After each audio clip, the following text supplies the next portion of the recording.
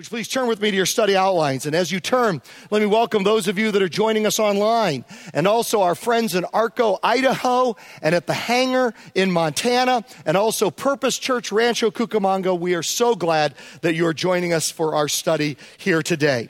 We are finishing up today a series entitled Explore God. And this is a series that we have been doing along with the other churches all across Pomona, and then, of course, up in Arco and at the Hangar and Rancho as well. And, just yesterday, front page of the Bulletin Express is a huge article that was written about the churches of Pomona doing this series together. It says, "Event seeks to unify church congregations and discussions."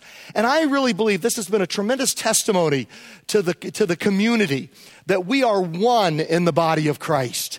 We are together exploring God and seeking to connect our friends and neighbors with the Lord as well. And so today we finish up with our last question of this series, and then we'll start a new one in the weeks ahead, next Sunday. But the last question we're going to deal with Explore God is, can I know God personally? Can I know God personally? Let's start with this.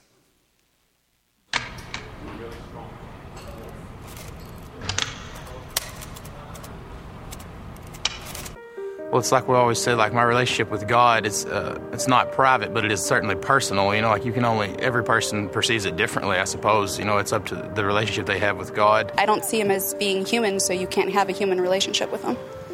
You can have an understanding or a concept, but I don't think you can have a real one-on-one relationship.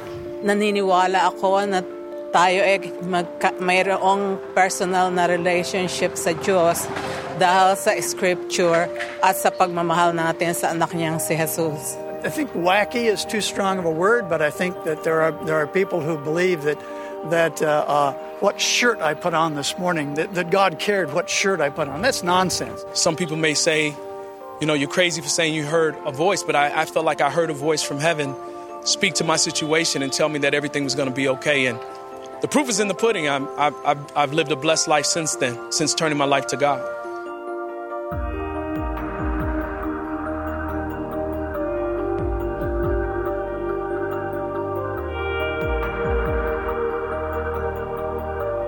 I do think God is so big and so vast that we'll never get to know him exhaustively. I think he's so complicated that we'll never know all of who he is. I don't really believe in a higher source of love, coming from God or anything like that. I think it's just something everybody has the capability to love within themselves. I've found peace in my relationship with God because he's the only stable relationship that you'll have, because humans can come and go. It's kind of silly to me, like Santa Claus, if you think of it as a person that you could personally get to know.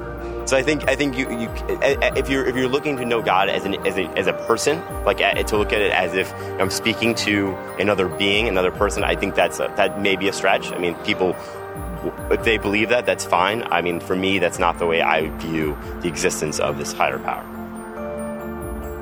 You have to experience it for yourself. I think it's something hard to describe unless you're actually willing to go there.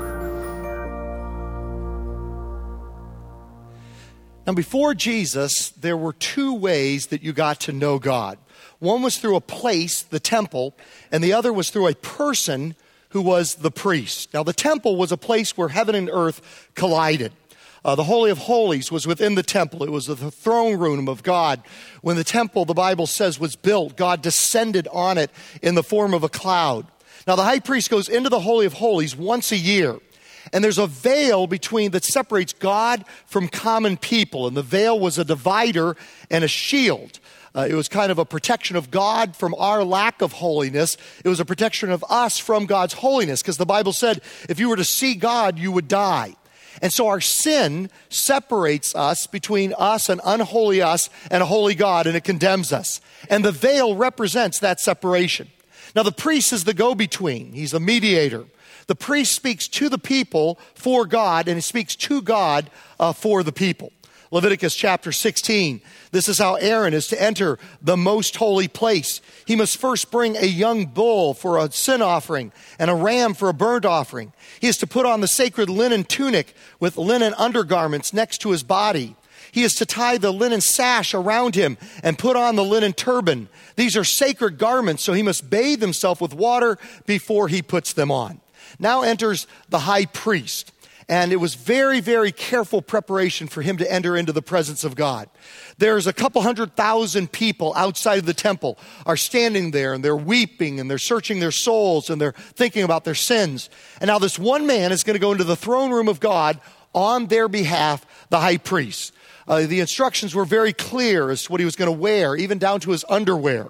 It's the only place in the Bible where it says that God tells us what kind of underwear to put on. The only one time he cares, the only one that cares, except for our mothers. They always cared about that because if you had an accident, they were very concerned about that. I remember when I was 9 years old, I fell out of a tree and broke my leg. And I think my mother's main concern was what kind of underwear I put on that day. That they would be cutting off of me there in the emergency room. Now, the night before the day he was to go into the Holy of Holies, the high priest would stay up all night and pray and meditate on the scriptures. Then he'd bathe in water. Then he'd be clothed in his special garments. Then they put a gold plate on his head that said, "Holiness unto Jehovah." Then he'd be anointed with oil. They would touch the tip of his right ear, right thumb, right big toe with the blood of a sacrifice. He was the picture of glory, splendor, and perfection. But there was still one problem. He still brought himself there. Wherever we run and go, we still take us with us. And with him came his sin. He was a sinner just like us. The earthly priest had his own sin. As a matter of fact, before he could represent the people, he had to do a sacrifice for his own sin. Then he could do a sacrifice on behalf of the sin of the others. Then he would make sacrifices for the people's sin after he had done so for himself. Then he goes into the Holy of Holies, and they would put bells around the hem of his, the floor of his robe there, so that they could hear him. And these 100,000 people would get so quiet, you could hear the bells going as he went from station to station offering up sacrifice in the Holy of Holies. And the reason they put the bells there, because if the bells stopped, it means he made a mistake and God killed him. And they put a rope around his ankle so they could drag him out and say, "Who's next?" And the next person go in because he had done it improperly. So they were terrified of the presence of God. How many of you have ever seen the movie Raiders of the Lost Ark? Filled with terrible theology, but there is one thing that it got right, okay? One thing it got right is you don't mess with the presence of God. Remember when the Nazis open up the Ark of the Covenant and they die a horrible death and their faces all melt off of them? You know, I would have actually shown that clip here today, but didn't think it was appropriate for once. I was disciplined and didn't think that I would show it, but they die in a horrible way. Well, that's one thing that Raiders of the Lost Ark got right. So he goes in there and he pleads for forgiveness for the people. And this is the system that was in place for about 1,500 years before Jesus. And what's fascinating is wherever you go around the world in different cultures, even today and down through history, you see a little bit of a similar system. There's this sense that sacrifice has to be made for sin. When Kimberly and I were in Lima, Peru, visiting our son John when he was in Bible school there, we went to Inca ruins, and it was remarkable. The whole process of sacrifice for the Incas was very, very similar, except they would use human sacrifice sometimes, in addition to animal sacrifice. There was this sense in the human heart that our sin needed to be made right with God in order to personally connect with him and to enter into his presence. And so now all these years go by and then Jesus comes. Hebrews chapter 9. When Christ came as high priest, he did not enter by means of the blood of goats and calves, but he entered the most holy place once for all by his own blood, thus obtaining eternal redemption. The blood of goats and bulls and the ashes of a heifer sprinkled on those who are ceremonially unclean sanctify them so that they are outwardly clean. How much more then will the blood of Christ, who through the eternal Spirit offered himself unblemished to God, cleanse our consciences from acts that lead to death so that we may serve the living God? Hebrews 7, one who has become a priest on the basis of the power of an indestructible life. Don't you love that phrase? He came before God as a priest for us on the basis, the foundation of the power of an indestructible life. Now, there's some observations that we can make on this. Number one, a pastor is not your priest, Jesus is. A pastor is not your priest, Jesus is. 1 Timothy 2, there's one God and only one, and one priest mediator between God and us, Jesus, who offered himself in exchange for everyone held captive by sin to set them all free. I remember a number of years back, I heard about a prisoner exchange between the Israelis and the Palestinians. And they exchanged one Israeli soldier for 1,000 Palestinian prisoners. That was a 1 for 1,000 exchange. Well, this is a 1 for billions exchange. Christ for the rest of the entirety of the human race as our mediator between us and a holy God. I've told you about our dog, Floyd. We love our dog. My wife, Kimberly, she is just his favorite. I'm telling you, she kisses Floyd first in the morning and then kisses me, sometimes. And so she loves Floyd. He is like her personal therapist. He has been with her through thick and sin as well. Yes, thick and thin and thick and sin, And when Floyd was a puppy, he would sin. And the form his sin would take is he'd go to the bathroom inside the house rather than outside the house. And so I, as the father, would cast him from our presence into the backyard because that would not be allowed. After all, I'm not allowed to go to the bathroom in the living room. He shouldn't either, And he'd just sit there with his little nose pressed up against the glass, and he'd whimper, and I just wouldn't have any part of it. Floyd, you stay out there. You have sinned in my presence. You are separated from me by this glass, this veil between him and me. And then a mediator would come, and it would be Kimberly, and she'd say, Glenn, let him in, let him in, let him in. And so finally, not because of the pleas of Floyd, but because of the pleas of his mediator, Kimberly, I would open the door and let him back into my presence once again. That's a perfect illustration of what we're talking about here today. Absolutely a perfect illustration. Hebrews chapter 7. Now there have been many of those priests since death prevented them from continuing office. But because Jesus lives forever, he has a permanent priesthood. Number 2, a church is not the temple, you are. A church is not the temple, you are. Now, I love sitting in beautiful churches. I love coming in here during the week, and because I don't want to waste money and electricity, I'll sit in here in the dark. And I've given several of our custodians heart attacks during that time. They come in and I'm there and I'll say something out of the dark like, do your job well, my son, or something like that. And it scares them to death. So I love sitting in beautiful churches. Here's Notre Dame in Paris. Have any of you ever been in Notre Dame? Anybody? Oh, I'm so jealous of you. I'm so jealous. I really want to go there sometime before I die. And I tell you, I just love beautiful cathedrals like that. And yet a church, even a beautiful one like Notre Dame, is not the temple. The Bible says that you are God's temple. 1 Corinthians 3, don't you know that you yourselves are God's temple? And that God's Spirit dwells in your midst. If anyone destroys God's temple, God will destroy that person, for God's temple is sacred, and you together are that temple.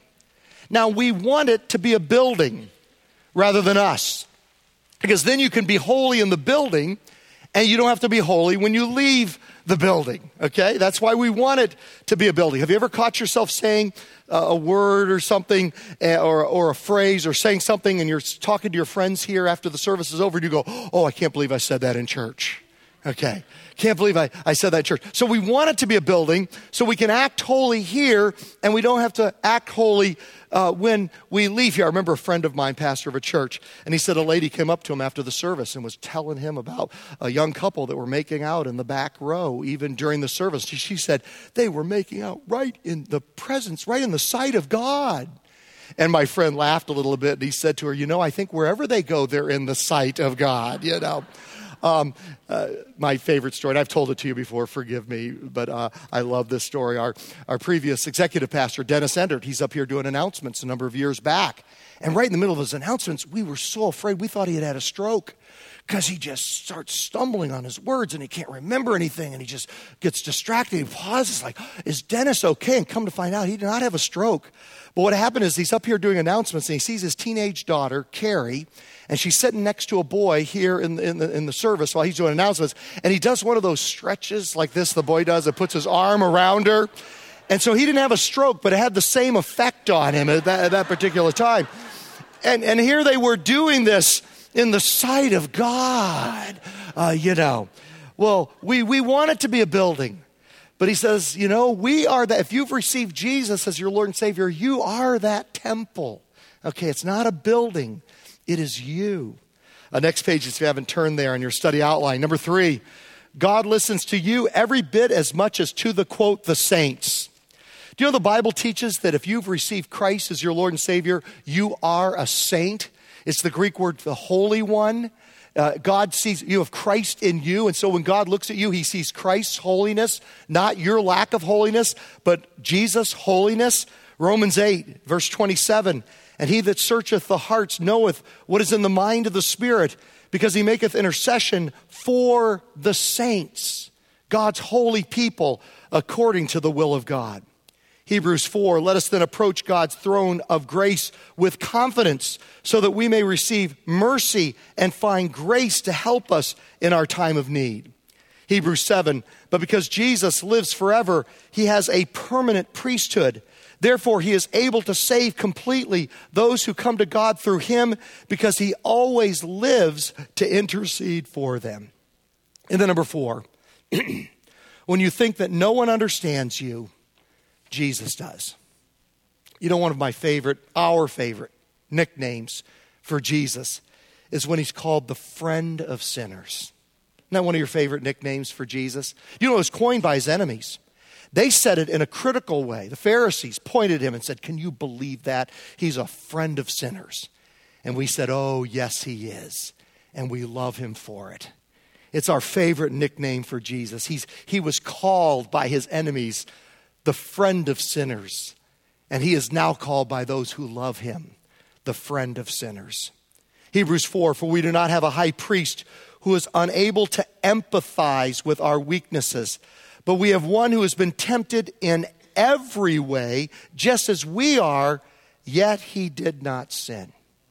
See, empathy is where you try to get inside and see things from another person's point of view. And it's hard, it's almost impossible to do. As a matter of fact, the book of Proverbs says that every person knows their own pain alone. Only you know the pain in your life. But God knows it as well. And Jesus understands, even though other people can't. We put Tom Cruise's picture up there. And Tom Cruise can try to know what it feels like to be an average or sub-average looking man like your pastor here, okay? He can try to understand my life, but he really can't get it, okay? He really can't understand it.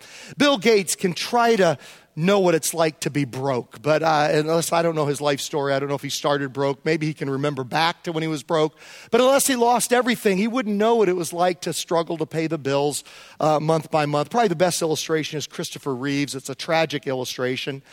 We know him best for his role as Superman, but he also played a more obscure role. He played a disabled person in a movie called Above Suspicion.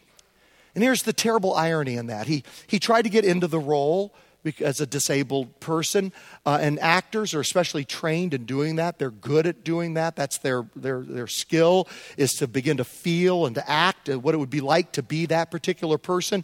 But there are limits to how much you can do it. And in 1995, just 6 days after this movie got released, Christopher Reeves fell off a horse and he himself actually became disabled. And now he could fully understand what previously he had just attempted to understand. Well, that's why Jesus went through the mess of this life, because he wanted to understand everything you're going through today. He wanted to personally relate, not just try to relate, but personally relate. Hebrews 2, for this reason, he had to be made like them, fully human in every way, in order that he might become a merciful and faithful high priest. Merciful. People are only really merciful to you if they truly have been through what you've been through. Those are your friends that have the greatest empathy and mercy of those that have been through chemotherapy like you, those that have been through bankruptcy like you, those that have been through the love of their life walking out the door on them like you. They're the ones that can truly be merciful and faithful high priest. Jesus wanted that for you. He wanted that in his relationship with you. He wanted to be a merciful and faithful high priest in service to God, and that he might make atonement for the sins of the people. Because he himself suffered when he was tempted, he is able to help those who are being tempted. John Piper writes, Jesus can sympathize with what it's like to be tempted because he was tempted to lie in order to save his life. He was tempted to steal to help his poor mother when his father died. He was tempted to covet all the nice things that Zacchaeus owned. He was tempted to dishonor his parents when they were more strict than the other parents. He was tempted to take revenge when he was wrongly accused. He was tempted to lust when Mary wiped his feet with her hair. He was tempted to pout with self-pity when his disciples fell asleep in the last hour of trial. He was tempted to murmur at God when John the Baptist died at the whim of a dancing girl. Jesus, our priest, he has such a great understanding of everything you've gone through, only he did it without sin. And then number 5, Christianity isn't about rituals, it's about Jesus. Every religion is based on 2 letters, one word, 2 letters, D-O, do, what you must do. Even the religion of Christianity is what you must do to have a relationship with God. Do these rituals. Do this list of do's, avoid this list of don'ts. Only in Jesus do we find not what we must D-O do, but what D-O-N-E has been done for us. It is not what we must do.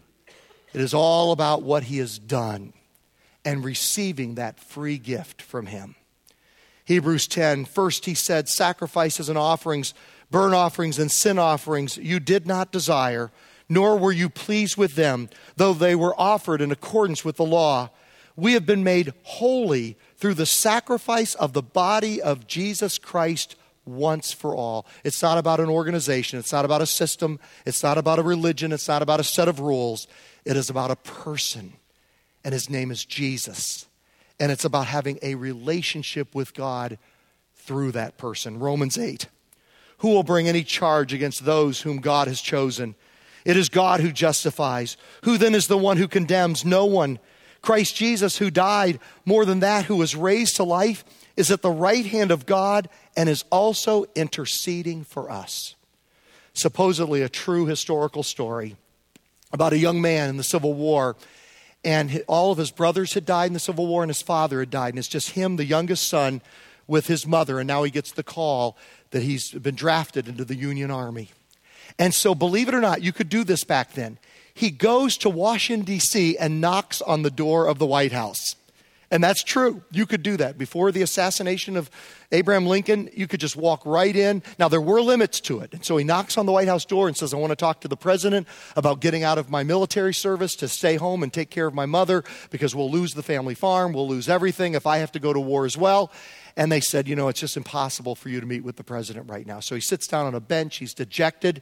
And a young boy comes and sits next to him and says, why are you so sad? And he explains his story. You can probably see where this is going. And the little boy takes him by the hand, not through the front door of the White House, but through the back door of the White House. Walks right into the Oval Office and says, Daddy, he says to his father, Abraham Lincoln, this man has a problem. And so the young man shared his problem. Abraham Lincoln writes him an excuse to get out of the draft, to stay home, to take care of his mother. And it's taken care of because he had a mediator. He had the son of the president take him into the presence of the Oval Office and there present his request. And we have that same opportunity as well. Let's close with this.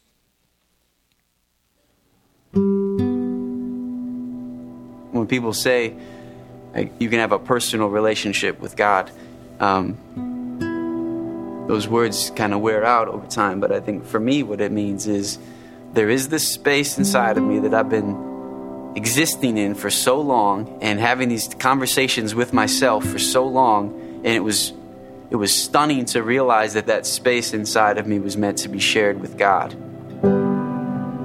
See, I think the funny thing is I think people are scared to open their hearts up to God or even open their minds up to God because they think God is going to force them to do weird stuff or become a weird person, and they don't want that, so they avoid it. And that was exactly where I was. Like, I was in a place I thought, whatever they're selling, I'm not interested. And then you realize, wait a minute, God is the most wonderful thing in the world. He doesn't want to embarrass people or make them join a religious cult or get freaky. He wants to make them fully human. He wants them to be who they are. And he knows that they can't really be that without him. It's like a car without gas in the tank. Like, it might look nice, but it's not really going anywhere. I have never learned more about God and his love for me than from being a father and looking at my own kids. But it's funny that I've learned more about myself by looking at my adopted kids from Ethiopia. As I look at their unreasonable fear and distrust of me and wondering, does he really love me? Does he really care if I do this? Is he still going to love me? Is he still going to welcome me into my family? And I've realized that just as no matter what my kids could ever do, they didn't do anything to earn my love. They could never do anything to lose it. It's a pretty simple way to put this, that God created us to be in relationship with him, but sin that is normal to all of us, that seems to come by nature, and then sin that we do by practice has broken that covenant with him. And no amount of us mustering up good acts will ever outweigh the bad acts that we do. The problem is this: it's not that we're bad, it's that what the scripture says is that we're dead, right? And how loud does an alarm clock need to be to wake a dead man? It's impossible, right?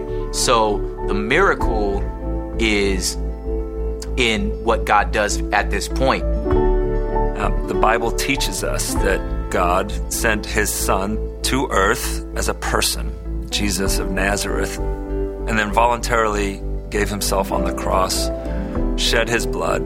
And in that moment, what he did was he made it possible for our sins to be removed because his blood was spotless. He was a perfect sacrifice for us.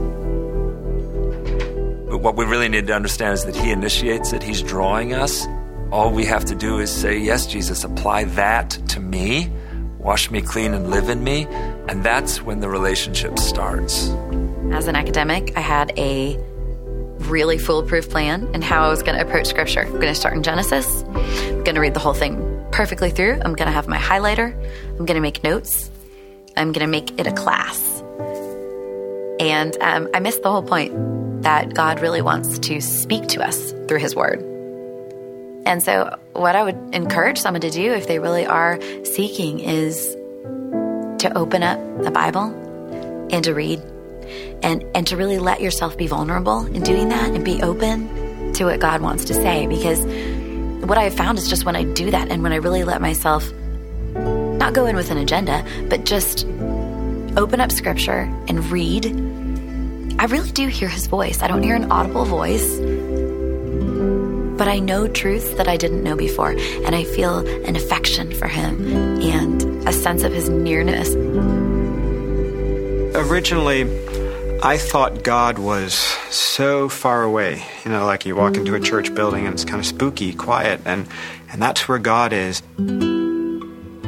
And then I just started kind of like saying, well, God, if you're real, I think I can talk to you here as well as if I'm in a church building. And little by little, as I started praying and if I'm in my car, if I was just walking around, it dawned on me one day, like all of a sudden, I'm like, Jesus, as I'm speaking, I'm like, he's a friend.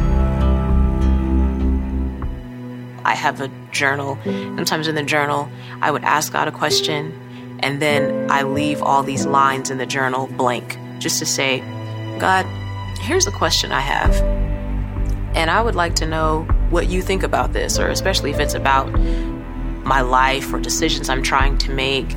Like when I was dating before my husband and I got married, and I would go out on a date, sometimes I would ask God, should I be dating so-and-so? That I would leave these lines in my journal to find out. And over time, God would answer. I would go out on a date with the person, and it was like right in the middle of that date, I knew, no. I knew the answer was no, I shouldn't be dating you. I wouldn't say that out loud to the person, you at least wait till dinner's over. But I would know inside myself, I shouldn't be here. And that is the answer to my question. The way that you talk to God is just like I'm talking to you right now. You could literally say, hey, God, what's up? You just talk to him. There's not some big ceremony. There's not this big thing. There's not this big... You just talk. He knows your heart. He wants to have a conversation with you. There is a world out there that we don't see. And I do believe God is constantly trying to get our attention. He just tends to speak more in whispers and mysteries. Doesn't overwhelm us so that we can find him and possibly fall in love. It's at least worth a look to try to figure out if this God in heaven that the Bible often calls Father is interested in being our Father. It's at least worth a look.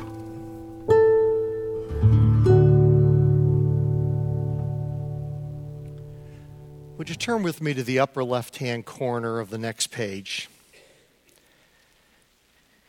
And there's a little suggested prayer there at the bottom of that colored section that says how to become a follower of Jesus, that highlighted section.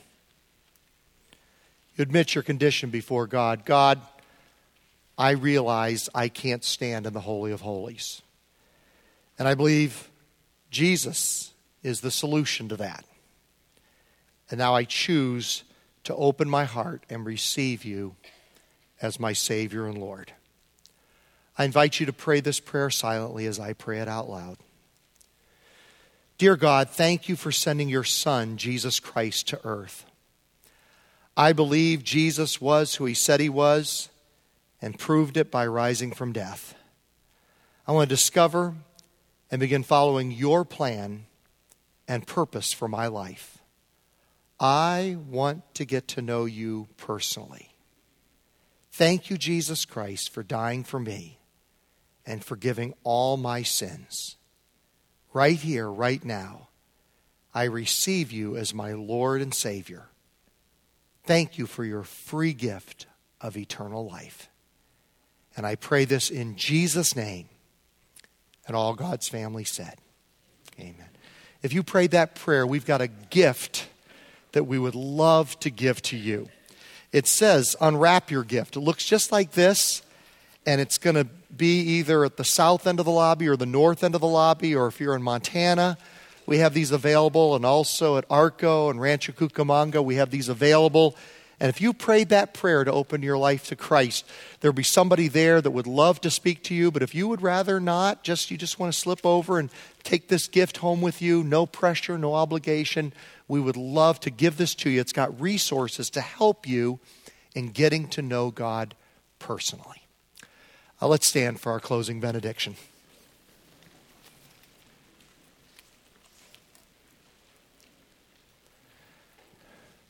The Lord bless you and keep you. The Lord make his face to shine upon you and be gracious unto you. The Lord lift up his countenance upon you and give you peace. In the name of Jesus, our Lord and Savior. And all God's family said, amen. God bless you. Have a great day.